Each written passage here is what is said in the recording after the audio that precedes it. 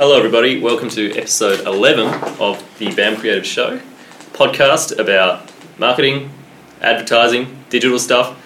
We're your hosts. I'm Richard, digital producer. I'm Jess, I'm digital strategist. I was going to say digital producer as well. I'm digital strategist here at BAM Creative. And we've got...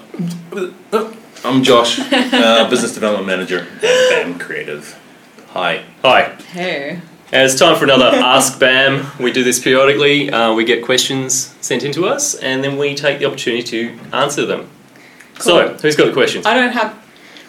We have the questions. You guys got the questions. Right in front of me. I'm not wearing my glasses, so this could be interesting. Cool. So we have quite a lot. How many questions? We'll just see how we go with time. We'll see how we go. Okay, cool. Pick out the most awesomeness questions. Oh, that's going to be easy because they're all awesomeness. In today's news, Margot Pels is a marketing manager at B Arena. And her question is, do we really need a blog for social media marketing? You always hear it's a non-negotiable, but considered that we have a very small team, there just isn't enough time to write blogs consistently. Can we just break that question down to... Let me just actually read. Do we really need a blog for social media marketing? Now, that opening question to me is very apparent to a lot of companies currently. And if we go back to our BFF, Gary Vaynerchuk, who said... Every company should act as though they are a media company. They should be creating content that their competitors and the employees of their competitors want to read. I'm not saying he's right. I just like his take on this because... Are they competitors or their target audience want to read? Their target audience and their competitors. Cool. Now...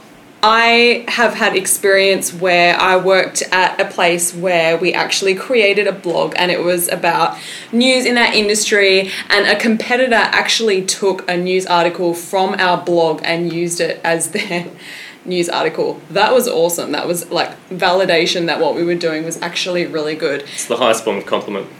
It's really awesome. But the other issue as well is, that too. The other issue as well is that a lot of companies do struggle with time, and that is one of the biggest things that actually stop a lot of companies from doing their own content marketing strategy.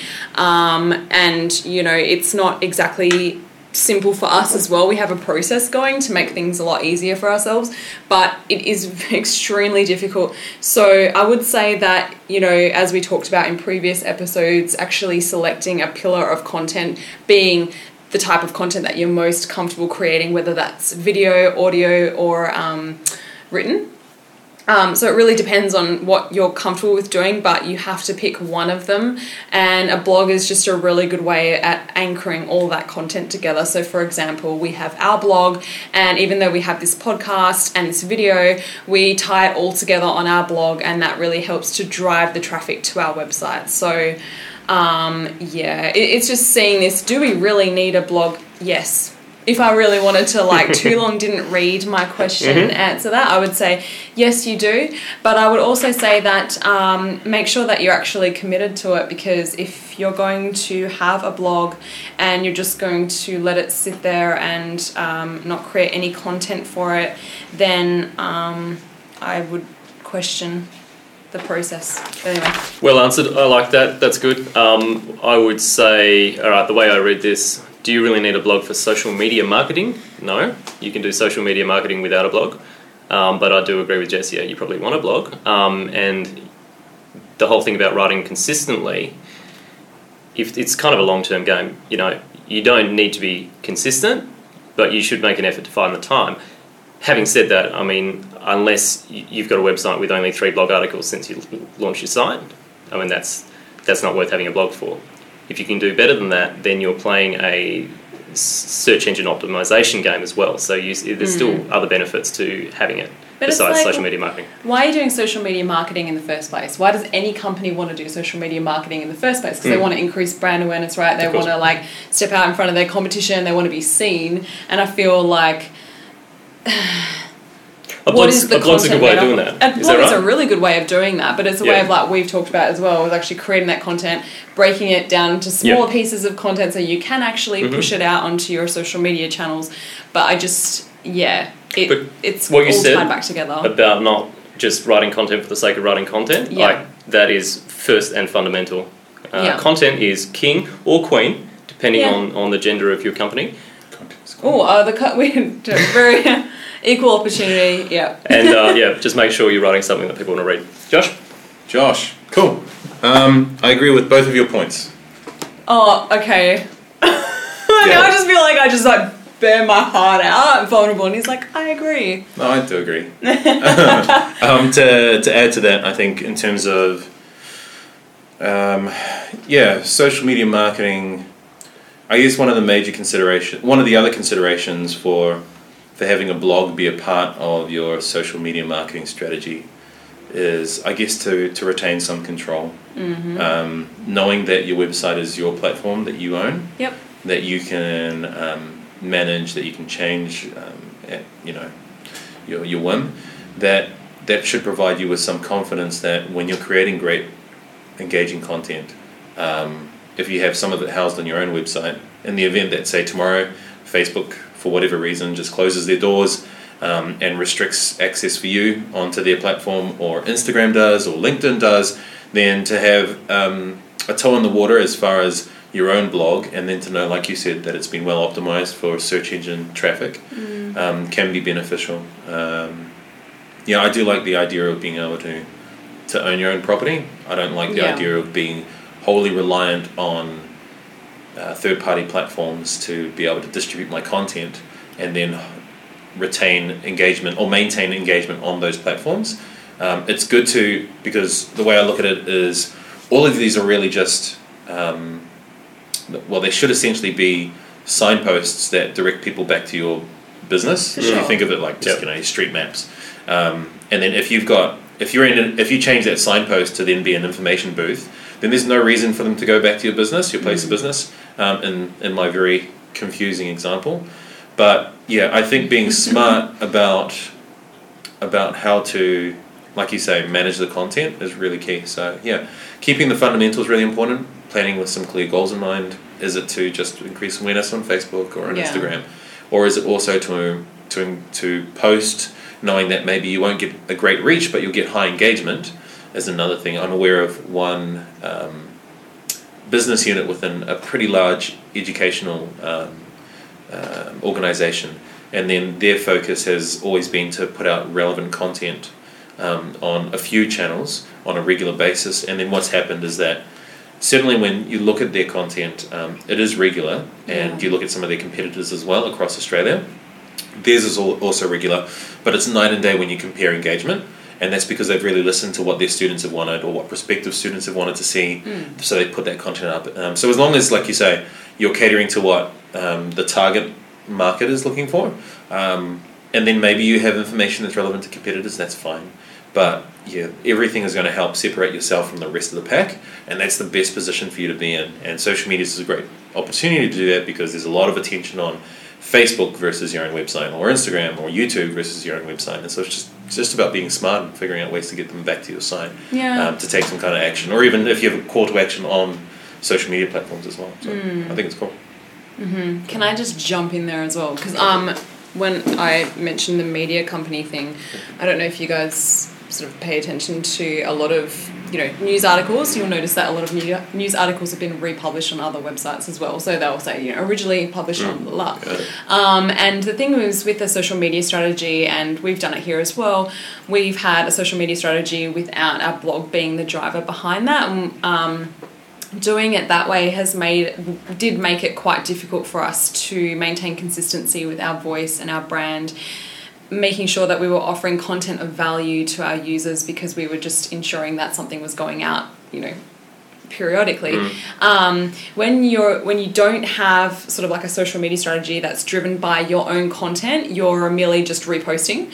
And so if you notice from like media outlets, they have a mix of content that they've curated because they feel that it's of value to their audience, but they also have content that they've created because, again, they feel like it adds value to their audience. So that's sort of where I feel like a blog could be that media outlet that drives everything else. And I know we've just said that, but I'm just trying to think of another example to kind of get you in that headspace of understanding the importance of it. And anyway. Cool. Next question. This one says, like added to that is you always hear it's a non-negotiable. Sorry, non-negotiable. Oh wait. Yeah, you always hear that, including a blog. So non-negotiable. That's just mean. And just kidding. Non-negotiable. Yeah. I think it's important, but I think ultimately, because every business is different, it'll all come back to who you're trying to talk to. Yeah. And then understanding, not just assuming, but very very clearly being able to understand how they prefer to consume content. Sure. Because if you're bogged down, and so there's a mention here of, say, if you have a small team, there's difficulty in producing content. If you don't have the resource, but then in your own research you determine, oh cool, all of the decision makers that we wish to engage with our brand later in the future, they all have a preference to listening to podcasts or audio content. So then that in itself opens potentially a window for you to be able to, say, start up your own podcast channel. And to be able to produce that could be very, a lot less intensive than having to write an article. I'm not too sure on the times. I much prefer to do, I would love to do podcasting just on its own. But we notice that our audience consumes content in different ways, and so we have our strategy to cater to that. But yeah, but that again that's back to our strategy. Yeah, and so I would never project our strategy on everyone. No. But that's us, and people would say that's nuts. I just want to do podcasting because of X, Y, Z, because it's easy, because our audiences, that's how they consume content and whatever it is. But I just it's just easy to talk. I mean, it makes it so much easier for the author. I mean, it's quick, it's easy, you upload it, you write a few notes, and if you really want to, you have the opportunity to expand upon that and make either written video as well. But yeah. Just one more note on this as well before we move on to the next question. Look, the terminology blog, it's not necessarily set in stone, because I know some businesses really don't feel like they don't think a blog is appropriate for them, right? But they might have publications, they might just have news. It can amount to the same thing. Do you agree? Yeah, but a blog is interesting terminology because it's early, mid-late 90s, right? So when there was a rise of blogging, and now it's news, articles, journal, whatever, the terminology. Yeah, but if you're spending time creating your own content and then pushing it to a website as a publication and then sharing that on LinkedIn, I mean... It's achieving the same result. Yeah. Okay. Yep, I agree. Good. Now, next question. Question 2. Yeah. What are some common marketing mistakes businesses make?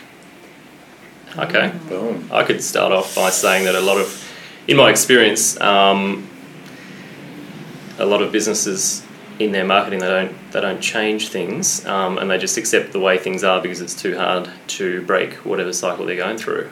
So you mean they do one thing, they get success in that one thing, and then they just keep doing it over and over? Maybe they're not. They're not getting success, but they don't know how to change things. Maybe the problem is that they do something without actually ascertaining the true value of that activity. Yeah. Yeah. That's what about you, Josh? Josh, cool. That is your real name. Yes, it is. So not planning with the end in mind. Yep. So, and I think we've covered this in previous podcasts, but really starting a campaign because the impetus is a persistent colleague or a persistent peer in the industry that you work in, who's always saying to you, you need to get on Facebook, or are you on Facebook, or you don't have an Instagram profile, or you don't have a YouTube channel, or you don't have blogs on, or you haven't done SEO. So a myriad of things can lead to pushing people over the edge. And don't get me wrong, when you're struggling and you're stagnating in the market, sometimes having a little bit of a push from people or other influencers can be a positive. But when it's completely devoid of fundamental goals, then you set yourself up for failure as well, because there is no guiding light when you start running a Facebook campaign and saying, I need to be on Facebook because I'm not on Facebook. It's a terrible reason to start doing it. Versus I've done my research, and I know that between 40 to 60% of my target audience is on Facebook. They're active. They also, as either a secondary or a tertiary focus, will talk about a topic that's thematically related to my business. And so I do really feel that if we have a Facebook campaign running, and if that Facebook campaign touches on some of the pain points that people are going through, some of the things they're frustrated about, or especially that they're already having a dialogue about, with their friends or their peers, then that can be a great opportunity for us to get in there, really drop some key information for them and have them either remember us because of that information or hopefully come back to our website or to our own page and have a dialogue with us. So I think those are two very different reasons to start doing a campaign. Okay, I just need to read this and make sure, because I think what I'm going to say is going to be a little bit controversial, but know that I'm coming from a good place and that I have worked in many different environments. And so, I have been very close to a lot of different marketing campaigns, and I've been very close to marketing campaigns in which some are done in-house and some are outsourced. And outsourcing is really good because you can get that outsider point of view, and I think that's really important because a lot of marketers are, like you were saying, are just kind of like keep doing the same thing over and over until it maybe is working or it's not working, and either it's not working and they continuously do the same thing in hopes that eventually it will pick up again. And that's where an outside source can come in and kind of set you straight and give you some pointers and create a strategy for you and guide you. However, sometimes marketing teams can rely too much on outsourcing, as in, to give responsibility to outside parties, I suppose, if there's a failure or if something's not quite working. And this kind of ties back to a lot of times my clients will want to review a digital campaign once a month. And it depends on the frequency of the campaign and how many campaigns you're running and how many different audiences you're targeting. But I feel that once a month is actually not enough, especially if there's quite a large spend. And maybe it's for a life of a product that, there's a product launch and we want to actually map that and see where it's tracking and see the public reaction to it. I feel like a month is not enough. And this is kind of where you would want to take it in-house. So...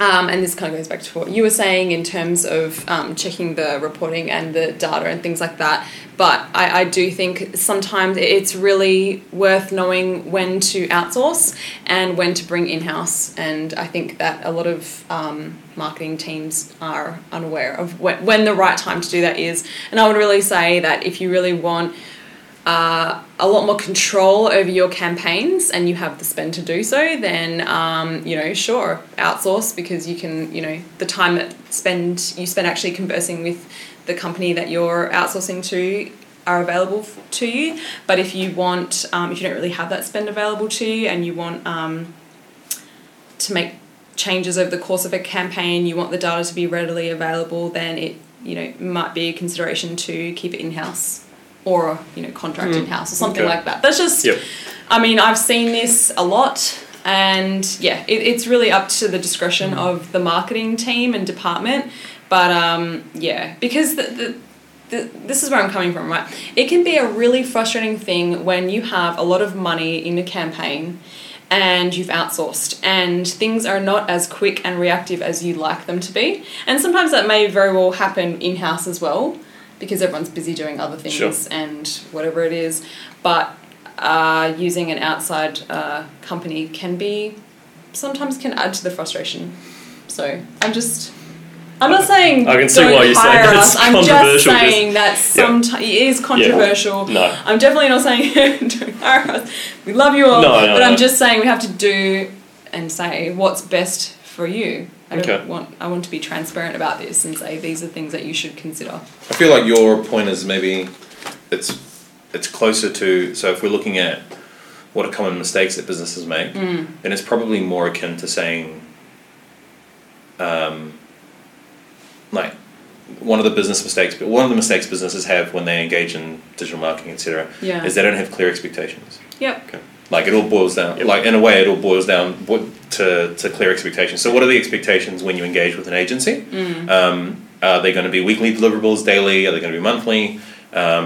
What are you really going to need versus what you're signing to start as a program or a campaign? And so where there's that, where there's the difference in the two, that's where you'll run into problems, or a business may run into problems. So Yeah. having really clear expectations on what you need to deliver, whether you can deliver that to the agency who's helping you with that, and what the agency is going to deliver it, and then what communication you guys have to have throughout the period of a campaign or anything like that.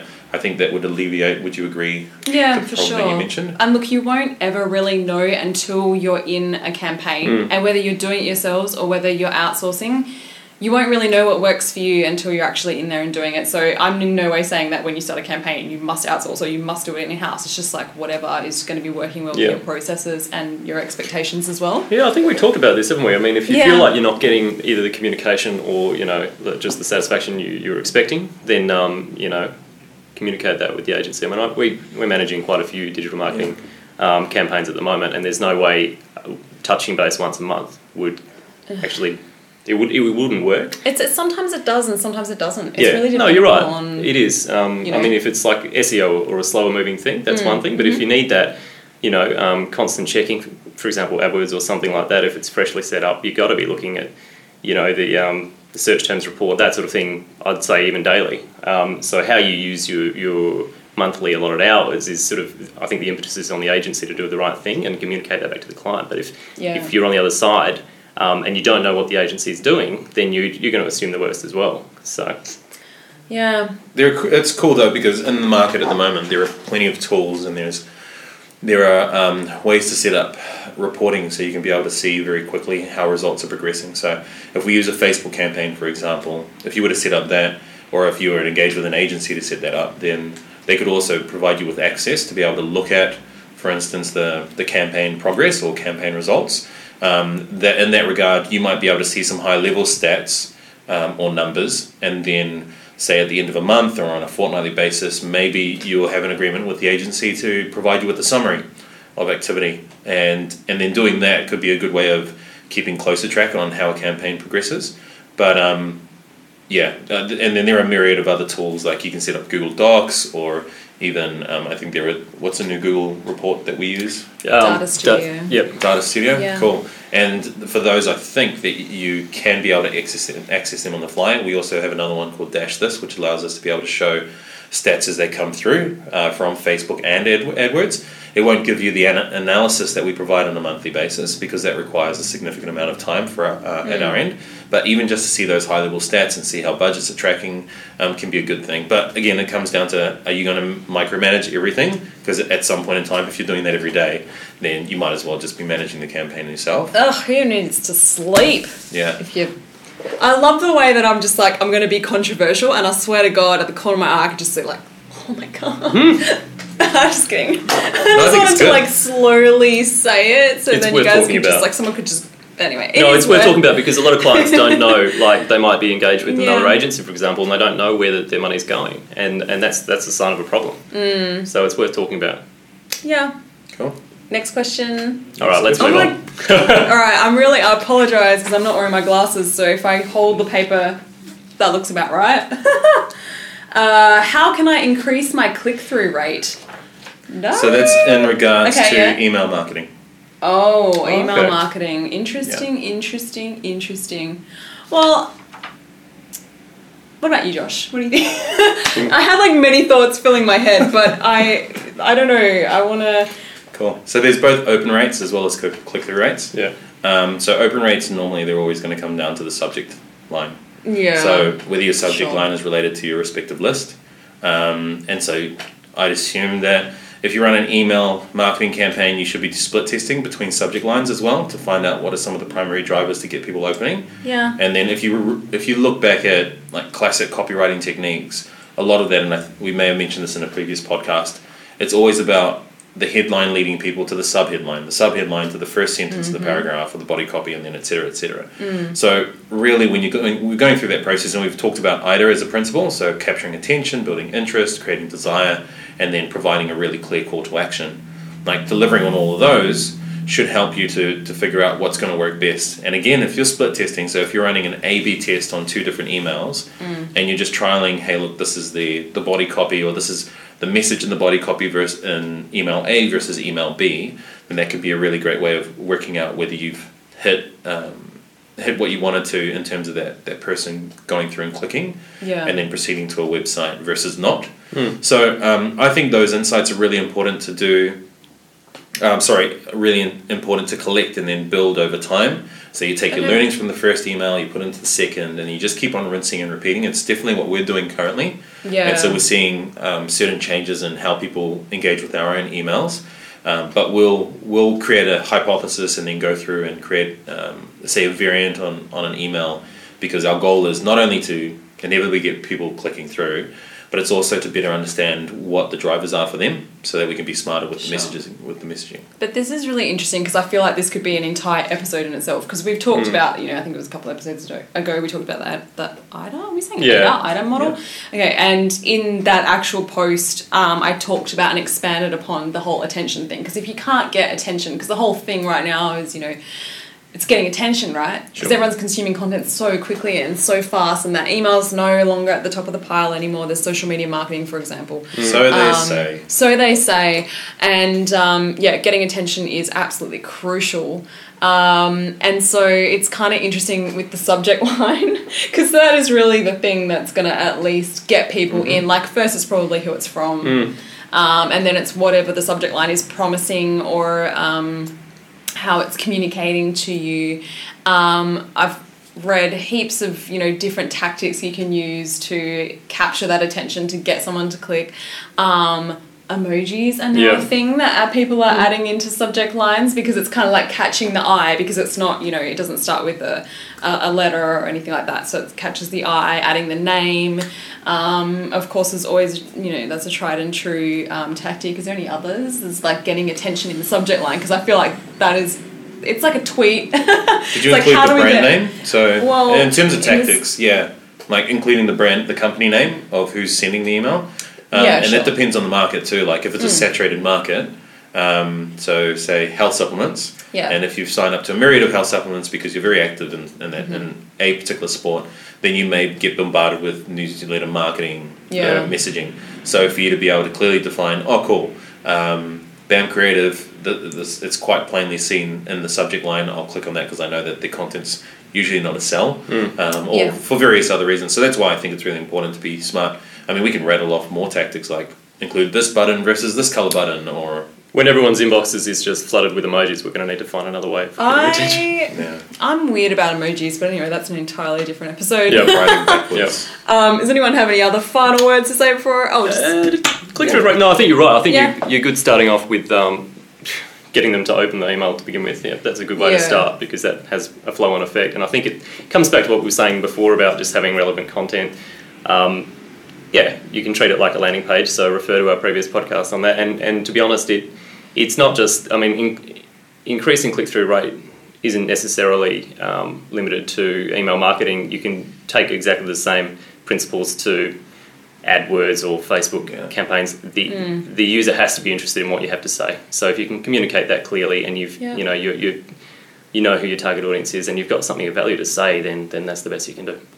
Could I just add to that as well? Like what Rich mentioned about making sure you're adding value. So one of the things we run through as one of the many workshops that we have here is really diving into what the psychometric reasons, the psychographic reasons are for somebody making a decision. So what their own struggles are, what they're thinking about, what they're trying to address. Sometimes this pertains, in our case, to business owners and what results they're trying to get within their own business. But those exact questions, they work perfectly for any business that's looking to be very articulate in the way they communicate with your audience. So one of the other opportunities, on the proviso that say you do already have a list or a database, is to put out a survey. So you could do, I think, like Monkey Survey or anything, SurveyMonkey, or any other survey tools out to your existing client database, and then go through those crucial questions of, hey, what are the challenges? We've got a couple. I've mentioned 10 questions beforehand, which I actively use when I'm meeting with clients, and it really helps to reveal a deeper level of understanding from them compared to their cursory assumption of who their target audience was. But doing something like that, and then maybe choosing, and this is up to you, choosing to incentivize people for taking that action. So whether it's a $5 gift card for a completed survey or something like that. $5? It could be anything. I'm not too sure.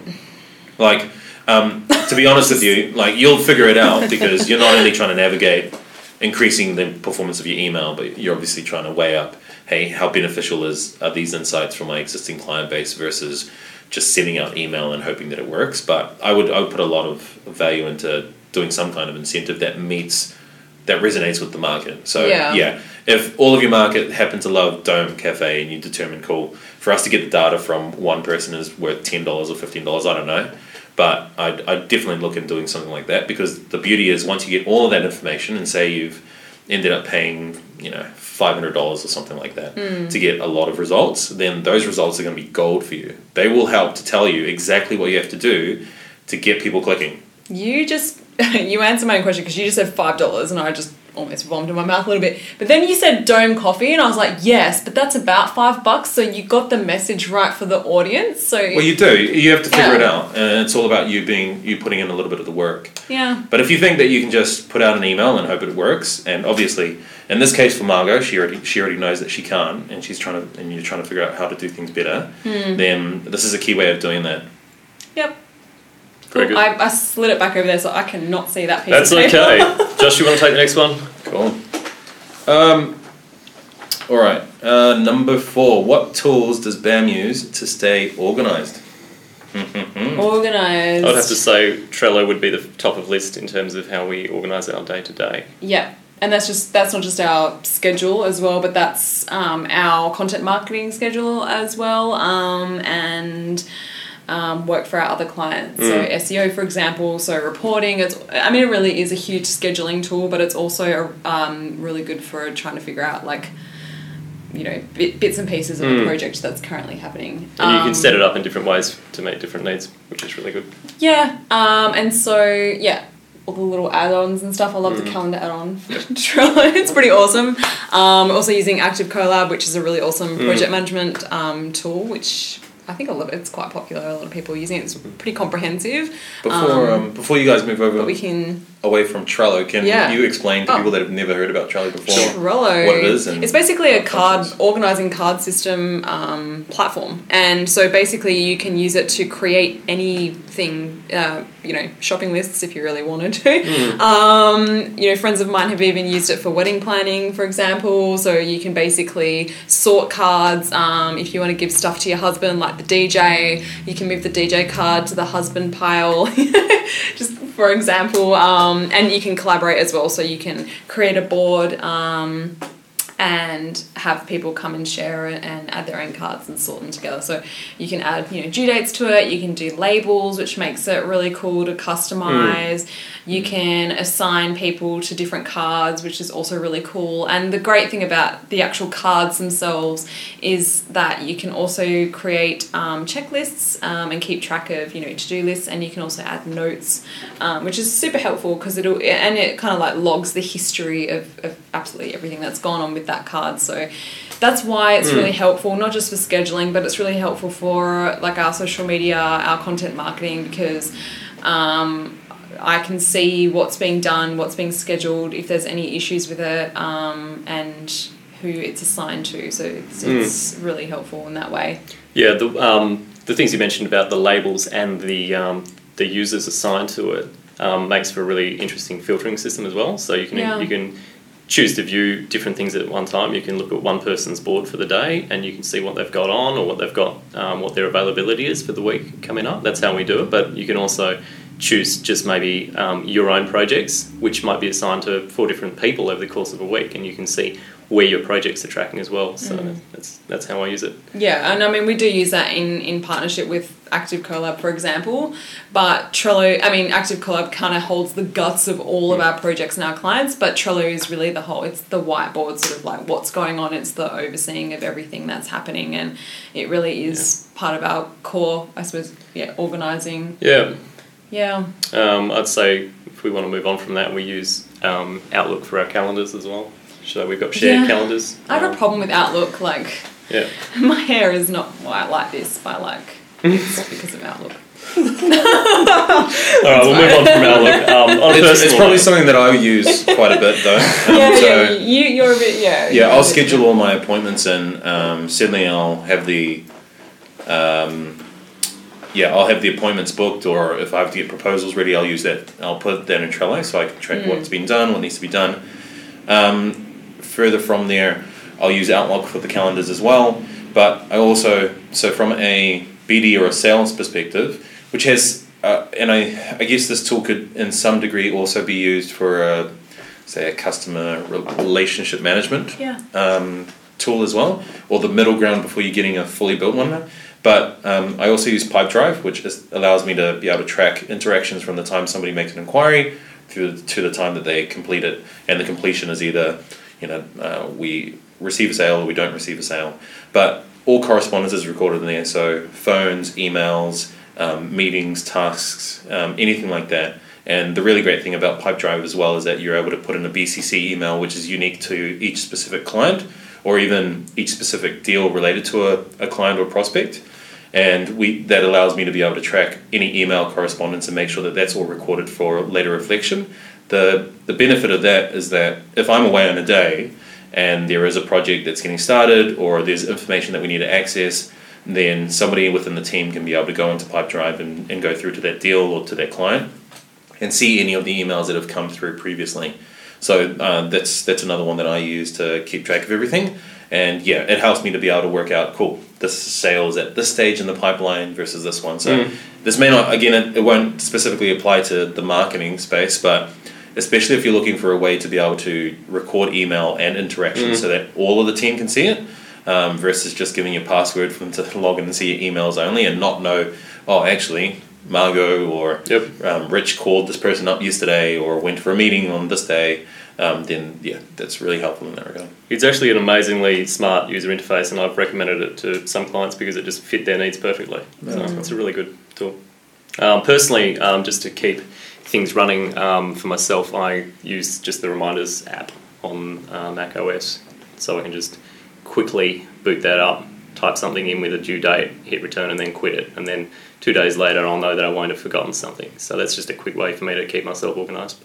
Cool. Yep. I'm just organised up here. Yeah. No, but seriously, I'm very heavily reliant on Trello specifically because I do a lot of SEO and content marketing, and so yeah, knowing what's going on, being able to share it, and in collaboration with that, I also use Google Drive for everything, docs, sheets, because it's so much easier to share and keep track of all the changes in there as well. So that's a really helpful thing for me, specifically for content marketing and social media marketing as well. Cool. Yeah. That's good. In terms of collaboration, which wasn't part of organisation, but I think we could probably mention that as a side note. Yeah. We use Slack internally. Yeah. And so that's a great tool for us to be able to bounce ideas off one another or check on when we can get assistance on certain items or certain tasks. So I find that really helpful because you can have either a direct message, group message, or a topic-related message. And it depends on the size of your team. It also depends, I guess, on the industry, because some people are going to be open to using a messaging app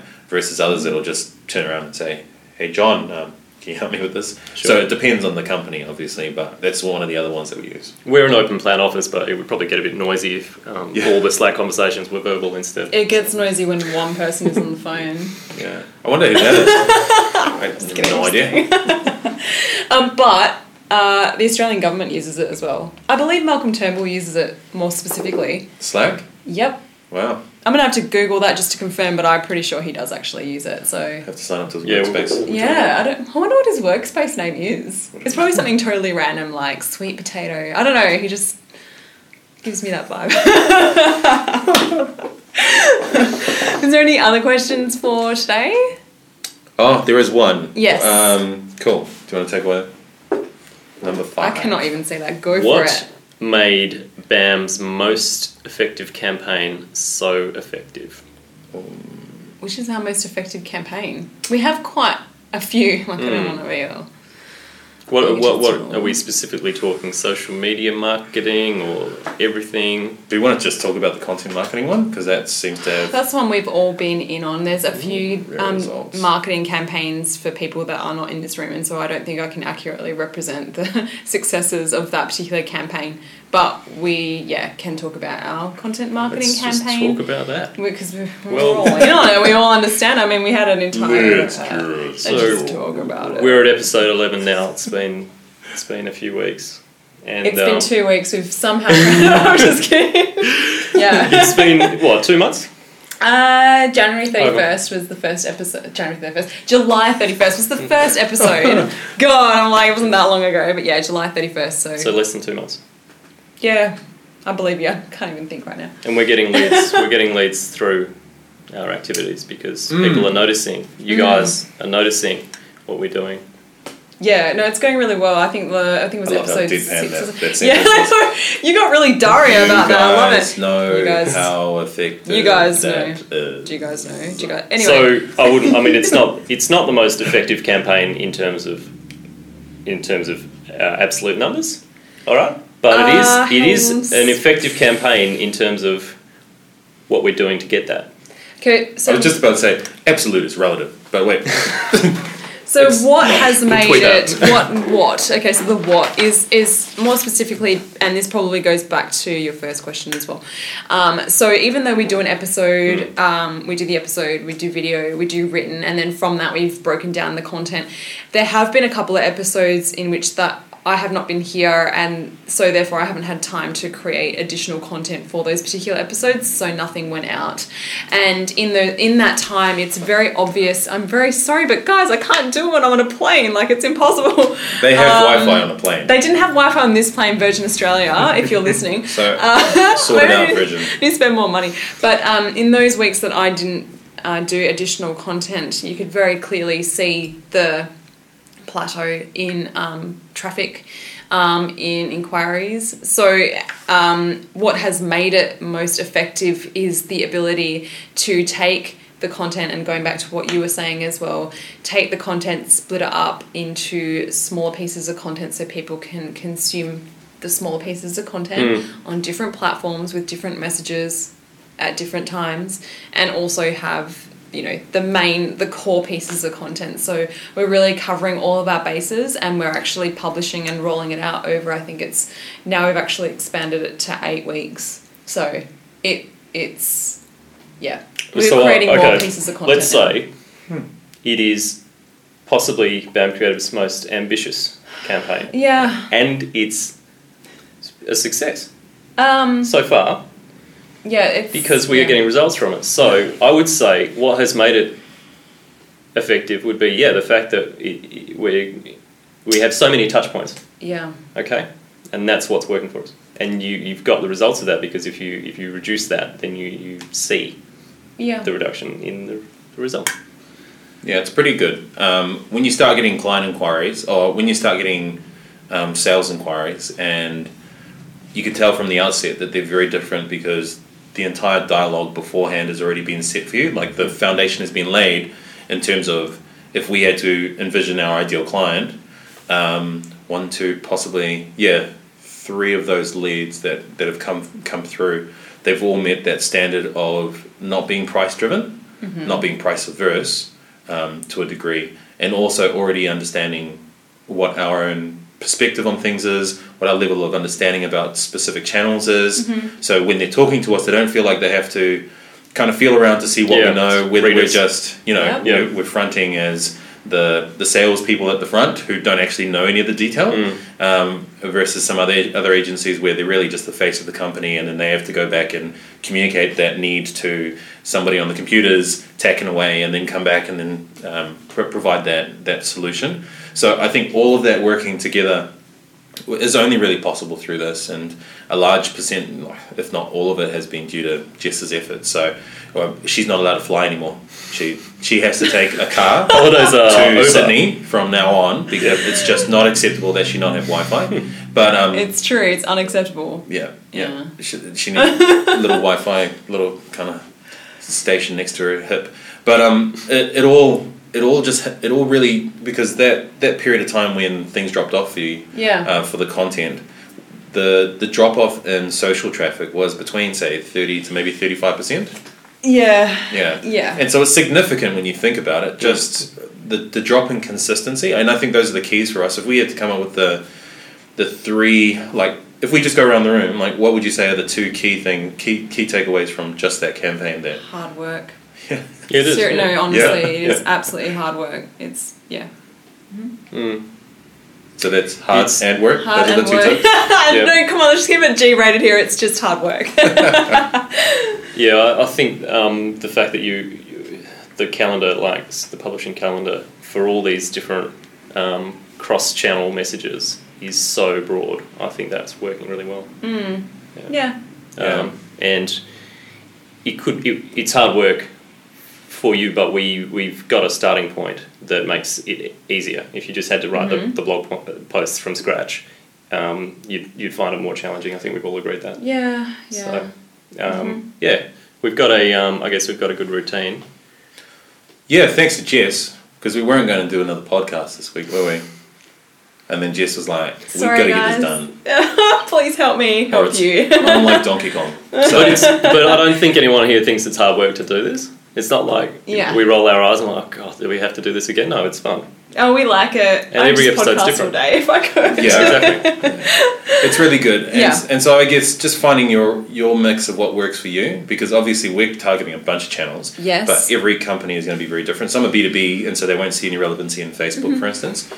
But like what we do in this still applies. Like if you only use LinkedIn and Twitter and email, then there's still, or your own website for posting the blog content, there's still a way to do that. So yeah, I'd say just be really smart. Look at what you can do in terms of your internal resources. Look for where there is a gap in the market as far as what content is not being provided and in what manner or what media. And then put together a plan. Try it out for a period of time. Review that. We reviewed our first one just by chance after 3 weeks. Yep. And then we saw that really impressive growth. So doing the same thing should have you set on the right path. Yep, cool. Good stuff. Awesome. And That's pretty much it. Good that's episode. it. All right, thank you so much for your questions, Mike. I really appreciate. That's awesome. And we have more questions, but if you would like to ask your question, you can tweet us at BAM Creative. Or you can email us podcast@bam.com.au. Thank you so much for watching and listening to us, and make sure you subscribe. Thanks, guys. Thanks. See ya. See ya.